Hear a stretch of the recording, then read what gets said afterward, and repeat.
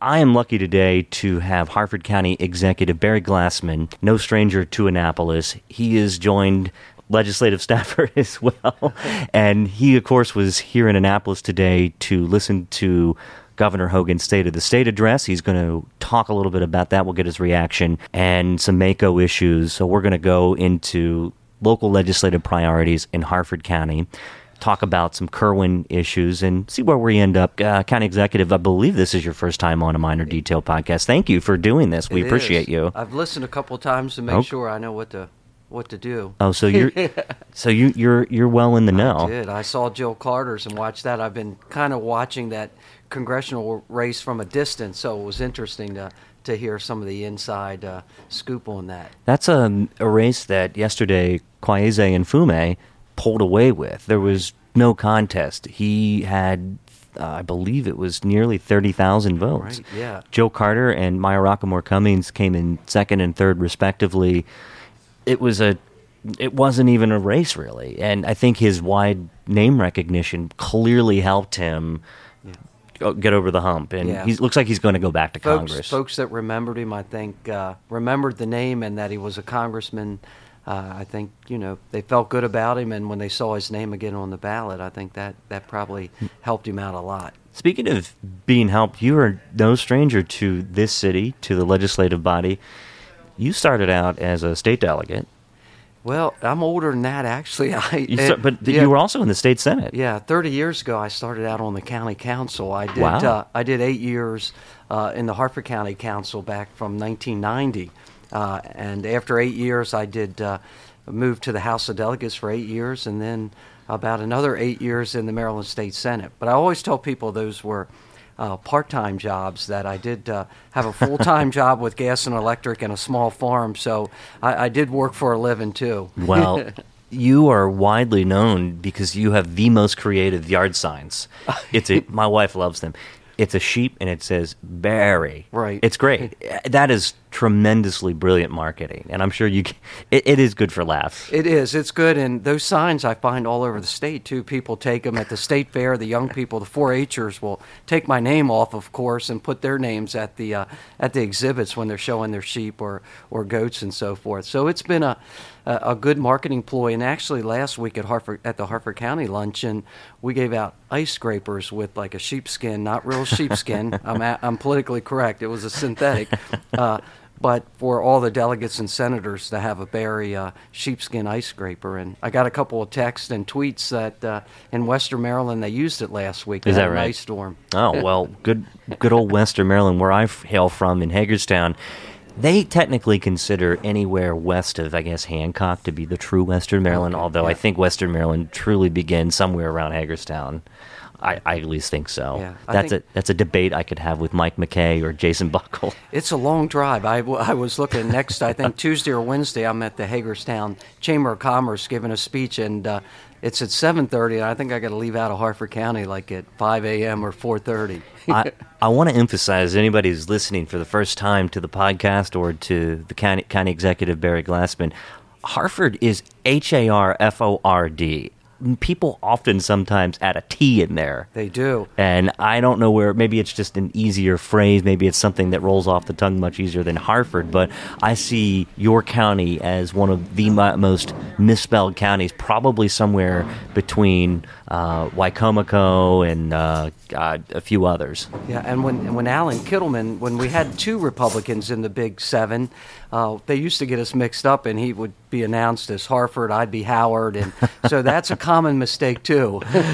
Well, politics. You've been around for some time now. You ran first for county executive in Harford County in 2014. You won. You were reelected in 2018, so you're now on your second term, and you released this on January the 6th, you released your legislative priorities for the General Assembly. Of course, most county executives, most county officials, whether it be a council or a commissioner form of government, we have a couple of different types in Maryland. In Harford County, you have a county executive, and then you have a county council. Right.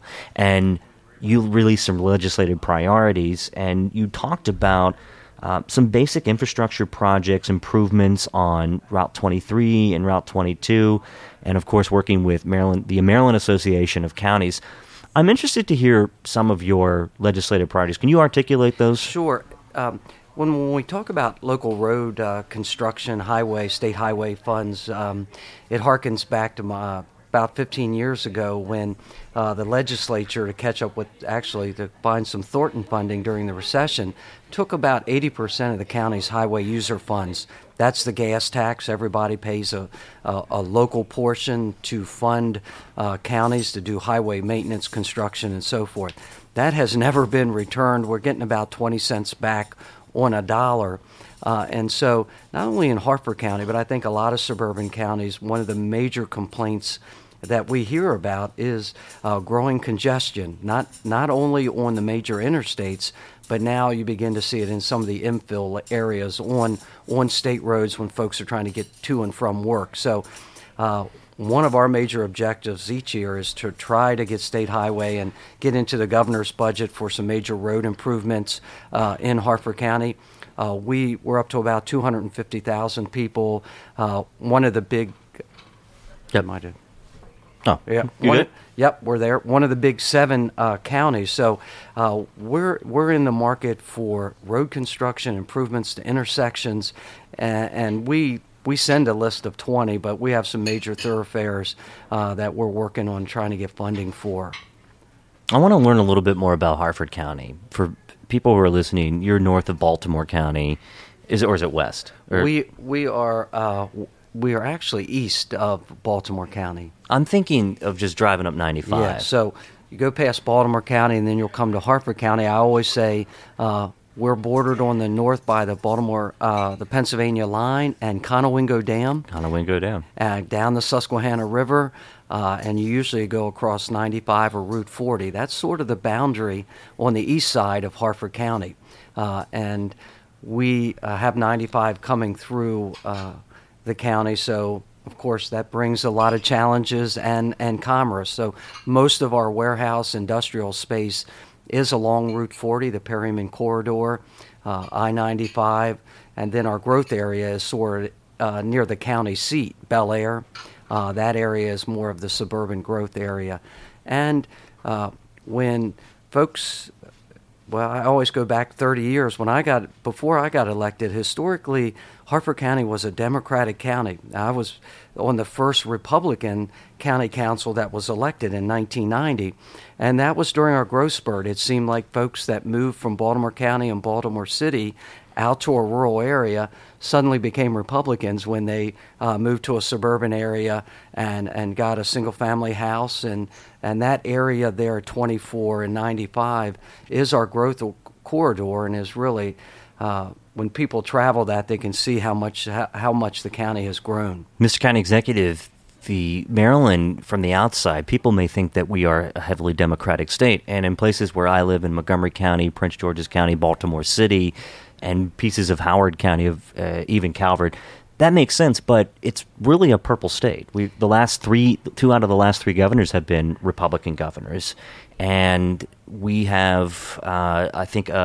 it's a progressive legislature, but there's still mostly rural communities that occupy the different territories, and there's a lot of commerce that comes through by way of your profession, you're a farmer. So right. I try to explain that to people, and people think Maryland is, right next to D.C., but that's not the case. Yeah, and even in Harford County, we are by a few numbers a Republican county. The county votes, historically, the voting trends for the last 20 years have been very Republican, but if you look at the actual registration numbers, we're about even. And Harford County still has a large rural farming district in the north, and there are a lot of conservative Democrats still that farm that country. And I always tell folks, even Republicans, the Republicans I grew up with in Harford County were rural Republicans. They were farmer-based,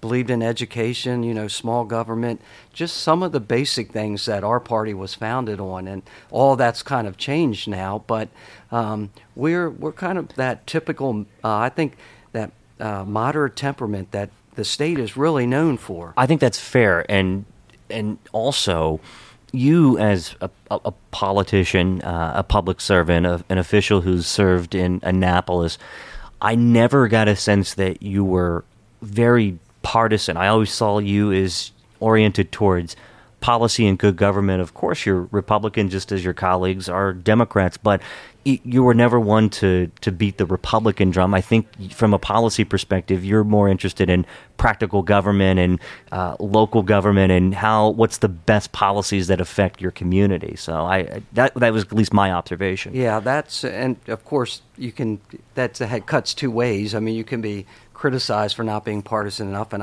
I accept that. I've been criticized for that. But I think that's just the nature of how I was raised, I think, in the farming community and really growing up and studying history and government.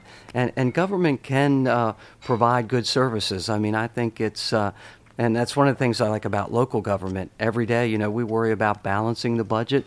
Maryland counties balance their budgets by April, unlike that's right. the federal government that's in the multi-trillion dollars deficit, and the state still runs a little bit of a structural deficit. But we worry about plowing the roads, making sure people get services, planning and zoning, water and sewer. Most of that stuff's not really partisan. I mean, it's not Republican or Democrat. Well, and it's good government. It's providing what government's supposed to do. And your philosophy towards good government, like many other officials, was parlayed over into the Maryland Association of Counties, of which you were serving as the president until last year. You served the presidents of MACo serve 1-year terms, and thank goodness. Right? I would imagine that would be a lot of work in addition to your responsibilities as the executive. And being an executive, of course, it's a full-time job. It is, and it's. But what I learned is how big the state is with the Maryland Association of Counties. I got to visit every county and meet with them and go over their priorities and relate it into the MACo agenda. But just the windshield time and the travel time, and I learned a lot about traffic in Montgomery County. I think I had a 2-hour meeting with their council, but it took me half of the day to get there, had the meeting, and then another half a day to get home. So you take 95 down, and then you can hit 200 over on the ICC. I don't know if that's the way you took, but I just remember sitting in a lot of traffic. Well, we do have a lot of traffic in Montgomery County, and I know that's one of our council's priorities is to mitigate that traffic flow. Right. Yeah. But I am really a fan of MACo. You emphasize good government, not partisanship. There's Democrats and Republicans. Yeah. The MACo organization has been historically a policy-setting organization. You're looking out for the best interests of the county, and every year you have a massive MACo event down in Ocean City at their convention center. You have county officials come, and they learn all about how to be better government officials, from finance to infrastructure to budgeting. It's a really fascinating conference, and of course, you can't forget about the parties that you have. And last MACo, you were still the president, and I'm interested for you to reflect. Could you reflect on your years spent as MACo president and some of those accomplishments and maybe struggles that you had in that role? Yeah, it's been a great year for me. It's just traveling around. It gives you a better. You think that being a county executive, that you're bearing all the problems in the world, and that your stuff that you're dealing with in your county is the worst. But I visited Eastern Shore counties that struggle with their budgets, where $5,000 can make or break them on a project, and they're struggling to make each budget pass. And to go out to Western Maryland or suburban counties, it just really kind of gives you a better feel for local government. And for the most part, it's nonpartisan, and we always say at MACo, when we come into a legislative meeting, on our meetings, we hang the RD thing at the door. I mean, we really strive not to get into that when we take policy positions. Of course, it rears its head sometime, and you have to deal with that. I think one of the biggest struggles we have is the growing divide between urban, suburban, and our rural counties. And quite frankly, as you mentioned, that's where usually the largest partisan differences are, and they're more conservative than what you would see here in the legislature. So that was where it took some time to make sure we brought folks together from the rural area and the suburban area and see if we could work it out.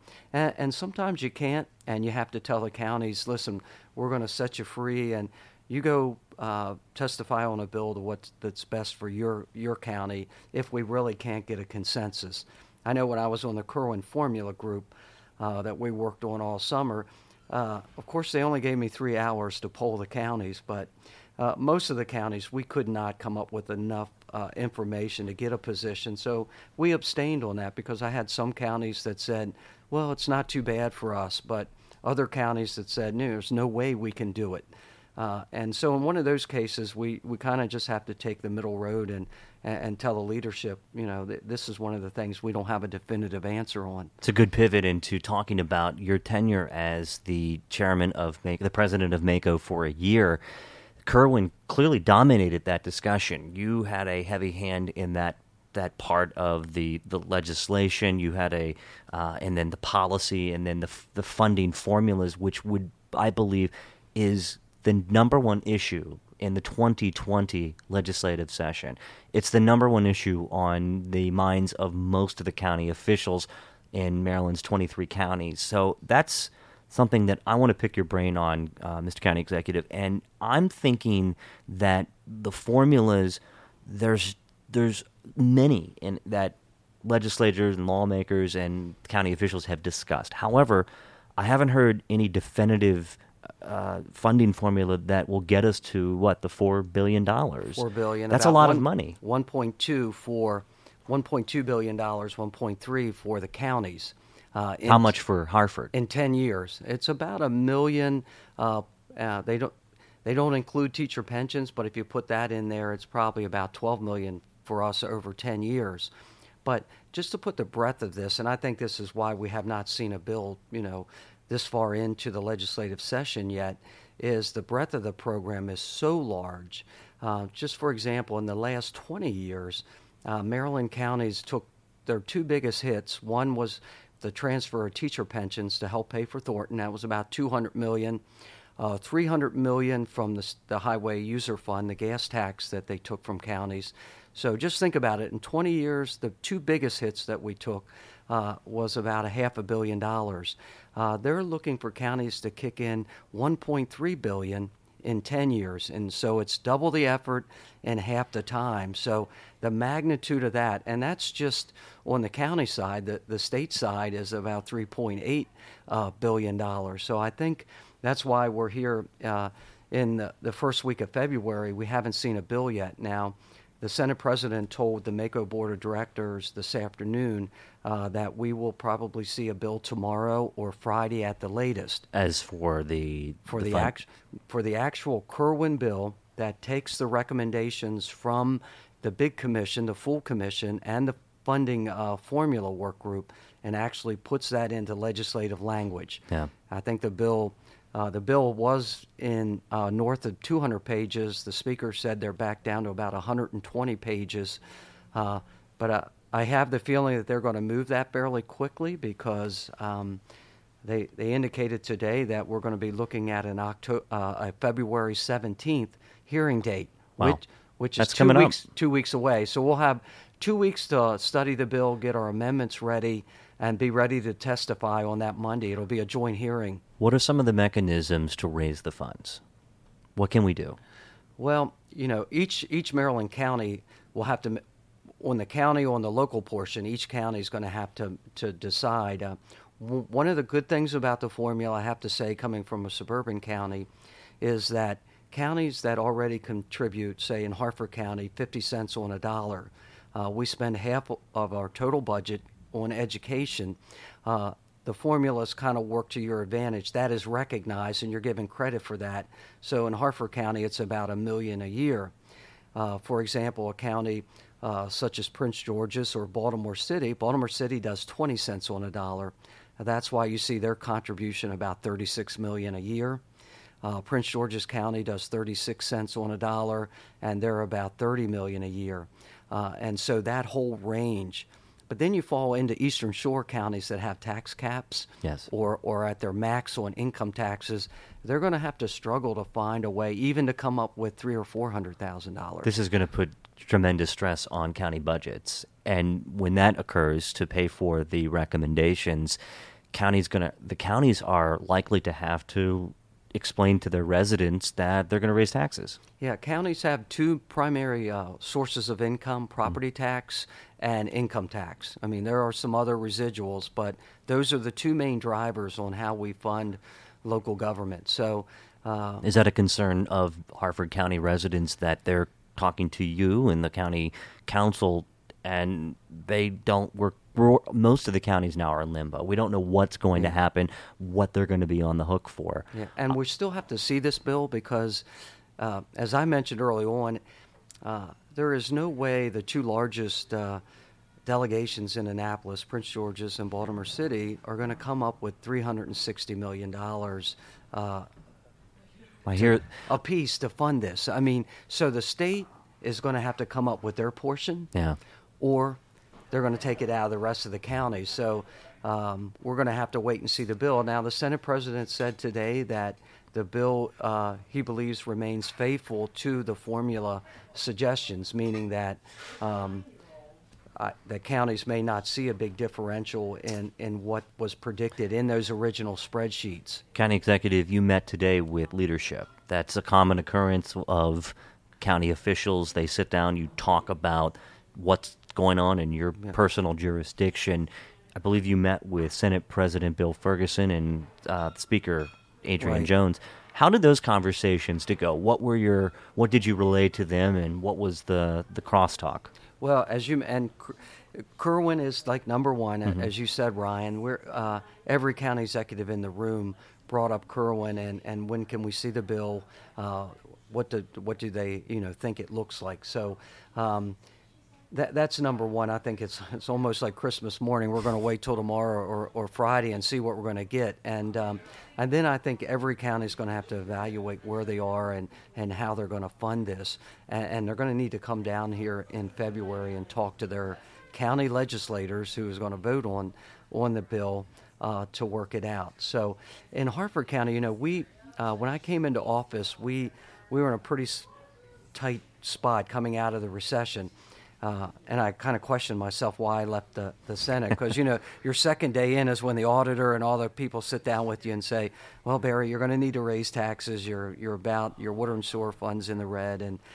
And so that's when you really learn that you've got to make some tough decisions policy-wise. And, we reduced our workload. We outsourced the landfill. We did a lot of things, and I was able to do that without raising taxes. And so 5 years later, the county has its fund balance restored to $20 million. I actually had enough funds. Last year, I began putting some assigned fund balance. I started putting some money aside for Kirwan because I knew what was coming down the road here with that it is going to pass. I think, Ryan, that's the other thing. I tell folks that it is going to pass. I mean, the bridge to Kirwan, it's funded for this year and next year. And even in the worst case scenario, the legislature, the leadership can find a way to patch this together to get us through this term. Now, I think the next governor, the next legislature really are the bodies that are going to have to deal with the long-term funding mechanisms to figure out how we're going to pay for it. I think it's essentially can be paid for in the next 3 or 4 years. You just gave me a tremendous opening. I have got to ask you. You said the next governor. Are you running? Oh, well. Uh-oh. See, I have to ask you because it seems like that you'll be finishing your second term by the time Governor Hogan finishes his second term in 2022. You come from a prominent jurisdiction. It makes political sense, at least to an observer like myself, but are you considering, or are you at least thinking about that path? Yeah, I think about it. I have people talk to me about that. Of course, now the comptroller's position has opened up, and so I do like policy and public service, and so those are things I think about, and as I've had an opportunity to go around and talk about Kirwan and visit around the states. I have a lot of friends on the Democratic side and Republican side that talk to me about this. But equally on that list of options is my wife and I have been doing this for 30 years, and so right up there is going back into the private sector and making a living. So I think we'll figure that out. But it's fair to say you're thinking about it. Sure, yeah, and Okay. We're about a year away. I think most folks will wait until after the general election and see how that goes. What about a comptroller gig? That's going to open up. Yeah, that's certainly one of the options. Okay. Yeah. I would be remiss in my journalistic responsibilities if I did not ask you. Listen, since you're not the first one to ask me that. I'm sure. But on a minor detail podcast, Right. we like to get some news out of this. Yeah. So that's interesting. And we're 2 years out, 3 years out. Right. I think 2. Yeah, 2022. It's 2020. I'm getting my years mixed up already, Right. County Executive. So I want to pivot now. I want to talk a little bit about school construction and your priorities. And the email that you had sent out to media, you had listed that you're going to support the Harford County Board of Education's request for a total of $30,707,000 toward is it Joppatown High School? Joppatown. That's our Route 40, one of our Route 40 schools in the Joppatown community, which for history buffs was the first planned community in Harford County. It's really the first community coming from Baltimore County on U.S. Route 40. Okay. Well, you have a lot of interesting kind of sectors that set up in Harford County. Bel Air is a unique community. You have Aberdeen Proving Ground. You have some really interesting areas. What's the chief commerce there? Well, so Aberdeen Proving Ground continues to be our number one employer. And Aberdeen Proving Ground has changed since the BRAC realignment, and we only have about 100 uniformed troops on Aberdeen Proving Ground now. We just celebrated our 100 years hosting Aberdeen Proving Ground. But now Aberdeen Proving Ground in Harford County has the largest per capita number of PhDs in the country. And in fact, the base has become a think tank for the Army, biosecurity, cybersecurity, development of warfighter protection systems. And so that whole base has turned to a high-tech base, which has been great for Harford County. And then about 6 months ago, we got a 2-star command called the Army's Future Command, and it's a new command, and that is akin to about a Fortune 500 company coming to the county economically, the amount of contractors it brings in, employment and so forth. So we continue to be an American defense community. We were ranked as one of the top in the country last year, and so we are still defense related. And part of my mission over the last 5 years is to bring some of that research, development, additive manufacturing off of Aberdeen Proving Ground. Number one, the county makes more money on revenue when it's off of the base.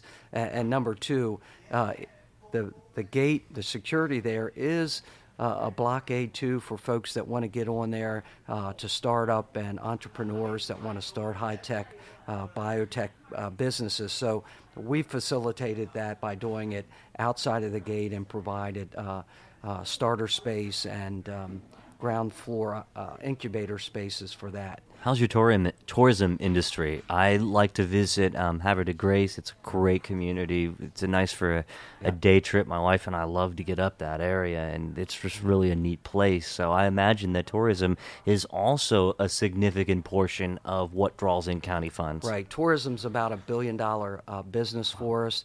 One of the taxes I did raise was Harford County was the only county on the I-95 corridor that did not have a hotel tax. So one of my final things I did before the Senate was put enabling legislation in the BRFA. It wasn't a bill. I did sneak it into the Budget Reconciliation Act. So, and then when I became county executive, I was able to get a hotel tax adopted. What we've done with that money is funneled it back in to all our tourism groups. A lot of them were suffering through the recession, so a lot goes into the Decoy Museum, all the great things in Havre de Grace, Ripken Stadium, and we have a really strong sports tourism too, where a lot of folks come up to play lacrosse, soccer, and we just really working a deal. I have a deal over before the county council right now that will bring Copper Mine, which is one of the major sports facilities that are in Baltimore County and around us. We have a deal to bring them to Edgewood, and Edgewood is one of my struggling communities on Route 40 that, because of where it's located, some socioeconomic things, has never been able to get the investment with restaurants and business investment. So we've got a deal before them to bring them copper mine into that community, and I think it's going to be able to jumpstart tourism there, but some business opportunities too. County Executive, you said in the governor's speech today, his State of the State address, it's something that county executives are invited to attend, and you listen. What is your reaction to the governor's speech? What did you take away from that? Well, the first thing I've got to compliment the governor on it, particularly after last night at the State of the Union, is that his whole delivery, the fact that he can propose policy and be civil, and that whether you agree with him or not, in the House, we had the House and Senate there with us, everyone was respectful. And I just think his whole delivery and how he presented his ideals was really well done. It made me feel good to be a Marylander that, in fact, that maybe we could, and the governor said this, maybe we could be a role model for the country on how do you come together and figure out how to solve problems, and that's what we're there for. There wasn't a whole lot of partisanship attached, and I haven't seen it in the state Senate or in the House. Of course, the House and the Senate there's more Democrats than there are Republicans. That's just the nature of the state. Like school construction. We know, I think tomorrow, the Speaker's School Construction Bill to Learn Act is going to pass out of committee tomorrow. It's relatively the same as the governor's. And the governor supported her bill. But, in all likelihood, it's a Democratic legislature. They're going to move her bill. That's the bill that's going to pass. But I think... I know 2 weeks ago all the county executives were there, both Democrat, and I am the only Republican in the Big Seven, but we were there supporting that bill. And so I think that major initiative is going to move forward with both sides voting for it, and I think it'll pass both houses by overwhelming numbers. It will enable Baltimore County, some of our largest jurisdictions with older schools, to begin to clear that backlog to make sure every kid has a classroom that's got air conditioning, is modern, it's got heated.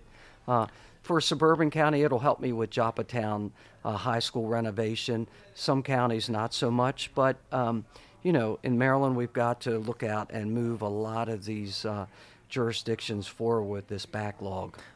I want to ask you about public safety as it relates to your communities in Harford County as well as Baltimore City.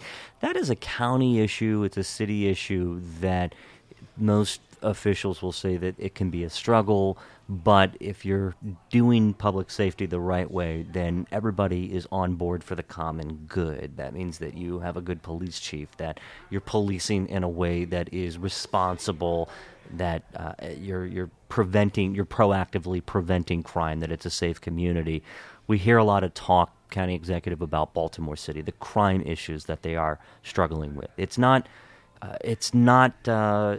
unknown to other cities in majors in America. Baltimore is not unique, but we live in Maryland. We hear the Baltimore Sun and WBAL and the other news outlets report the murders that happen. What is your take on this and public safety in general? Yeah, and it's distressing. I told you earlier, Ryan, I worked for 25 years in the city with the Baltimore Gas and Electric Company, and when I started there, you could go into communities and work and do your work and never worry about getting mugged or something bad happening. By the time I left there and retired 5 or 6 years ago, it had gotten to where we didn't go into certain communities at night. We usually left the city by dark just because it wasn't safe. So. And you're right. One of the fundamental things is people want to, no matter if you're a Democrat or Republican, they want a safe community. And so the city has really struggled with that.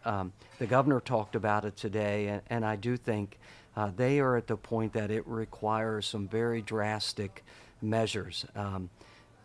With the Baltimore Metropolitan Council, we visited New Orleans, which had numbers similar to Baltimore. In fact, the police chief we met him back before he was hired by Baltimore City.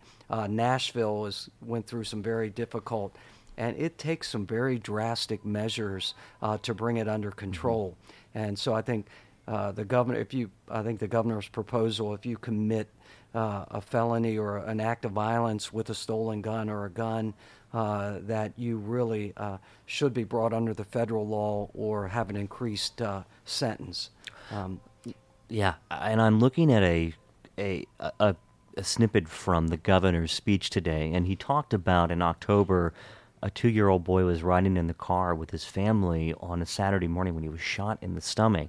And last month, a 73-year-old grandmother was shot and killed after being caught in a gang crossfire near her apartment complex. And 12 people were shot and recently shot, and 5 were killed in just one night. More than 1,000 people were shot in the streets of Baltimore City last year. 348 people were killed in total in 2019 in Baltimore City, and another 60 people had been shot and 23 killed in just the 29 days since this legislative session has begun. That's troubling. Those statistics are real, and behind those statistics are lives. Everybody and these a lot of trauma.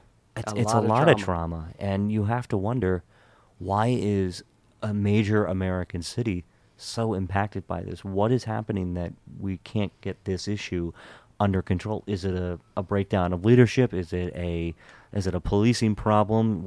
Is it a systematic issue that is suffering within the justice system? I don't know what the answer is. It's probably it seems like the perfect storm. It is a combination of, it's poverty, education, violence. The drug trade in this country has become so profitable,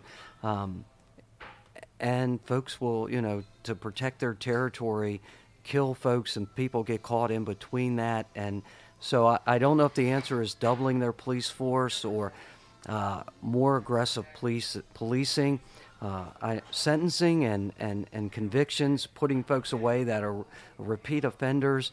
But all I know is it is really going to take a multifaceted, drastic approach to stop it. It's almost, I was an EMT, a volunteer fireman in EMT, and is one of the first things you do is, stop the bleed. You've got to do something to stop the bleeding, and they have just not found the way to do that, and it is going to take a lot of political will to do it also, and money. And the governor has put up some money, but the city's got to find a way to get more folks on the street and really saturate the neighborhoods to try to bring an end to this. It's a shame.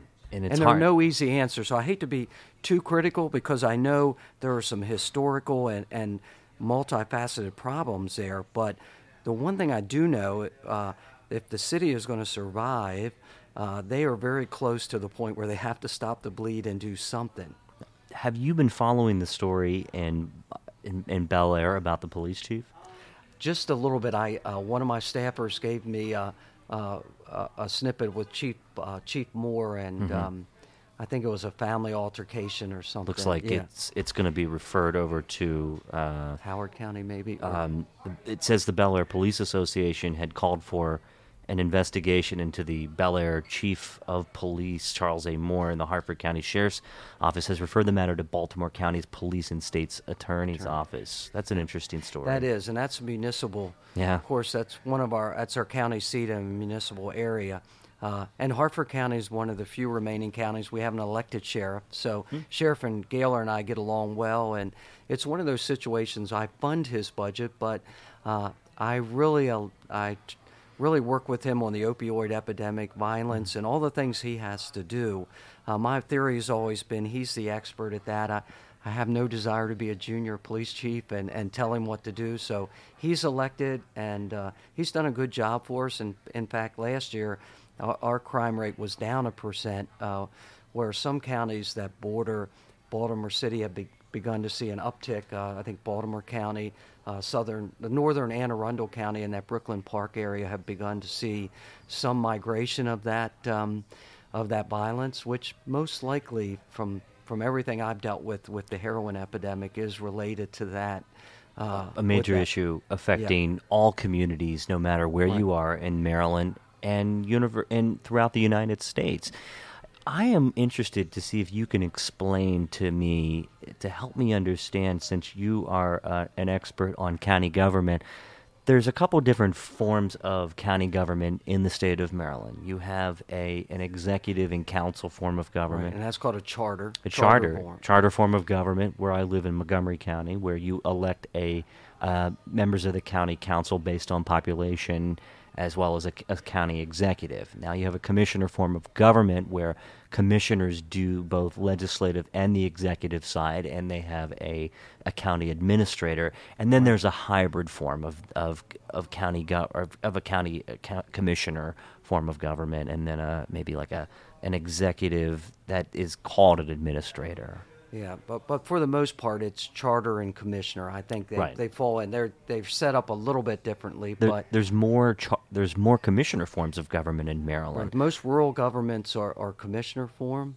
What's the difference? What's the primary difference, and what do you think works best? I mean, maybe it's each individual community. I know that Washington County, where I grew up, born and raised, many times over had attempted to pass a charter form of government, but I don't think there was enough interest there. Yeah, and there's always a train of thought that, in fact, charter government is more expensive because you're actually setting up an executive branch with department heads and departments, but the real change I think I've seen is usually it's when a county matures enough in population, economic development, and so forth, that it almost becomes a necessity that 5 commissioners, in essence, cannot run planning and zoning, water and sewer.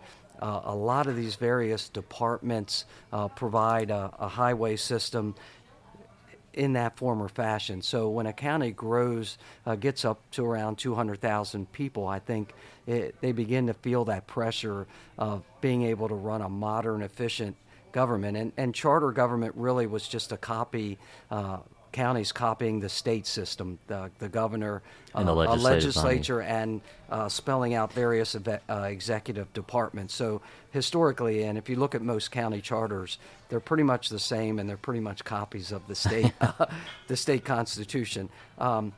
Carroll County is the biggest example. So they are, we're in the Big Seven. Carroll County is coming in close to Harford County and has grown over the year. I know they tried to do a charter referendum. I think they're looking at it again.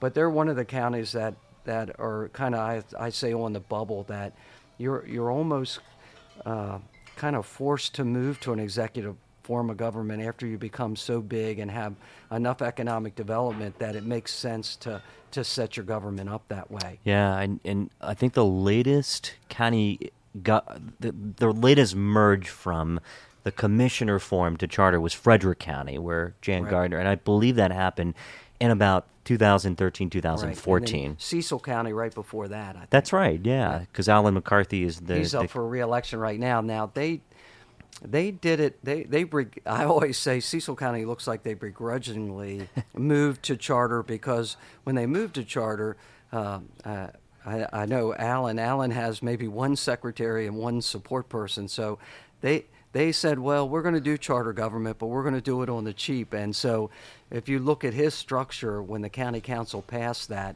they put a lot of limitations on his government, on their actually executive branch. So that's a tough one. I see him dealing with some things that most modern charters don't limit you to. Yeah, and so finally, I'm interested to hear about your priorities for your county in particular in this fiscal year. What should we expect out of Harford County over the next year? Yeah, one of the things that we're going to be doing is I like to say refinement. Over the last 5 years, we've been able to turn the county around fiscally.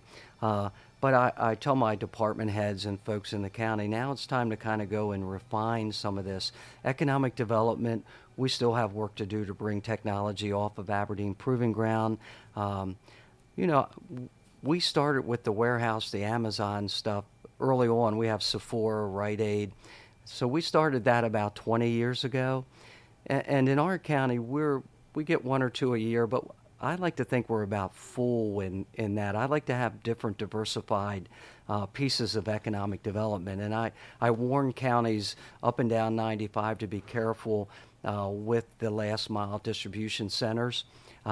They are good to bring them in. They're huge buildings. They do hire folks, but most of the projections are that those jobs will be robotic within 5 to 10 years, and you're going to have a lot of folks still looking for work. So that's a piece. Economic development, I think, is something that each county has to do.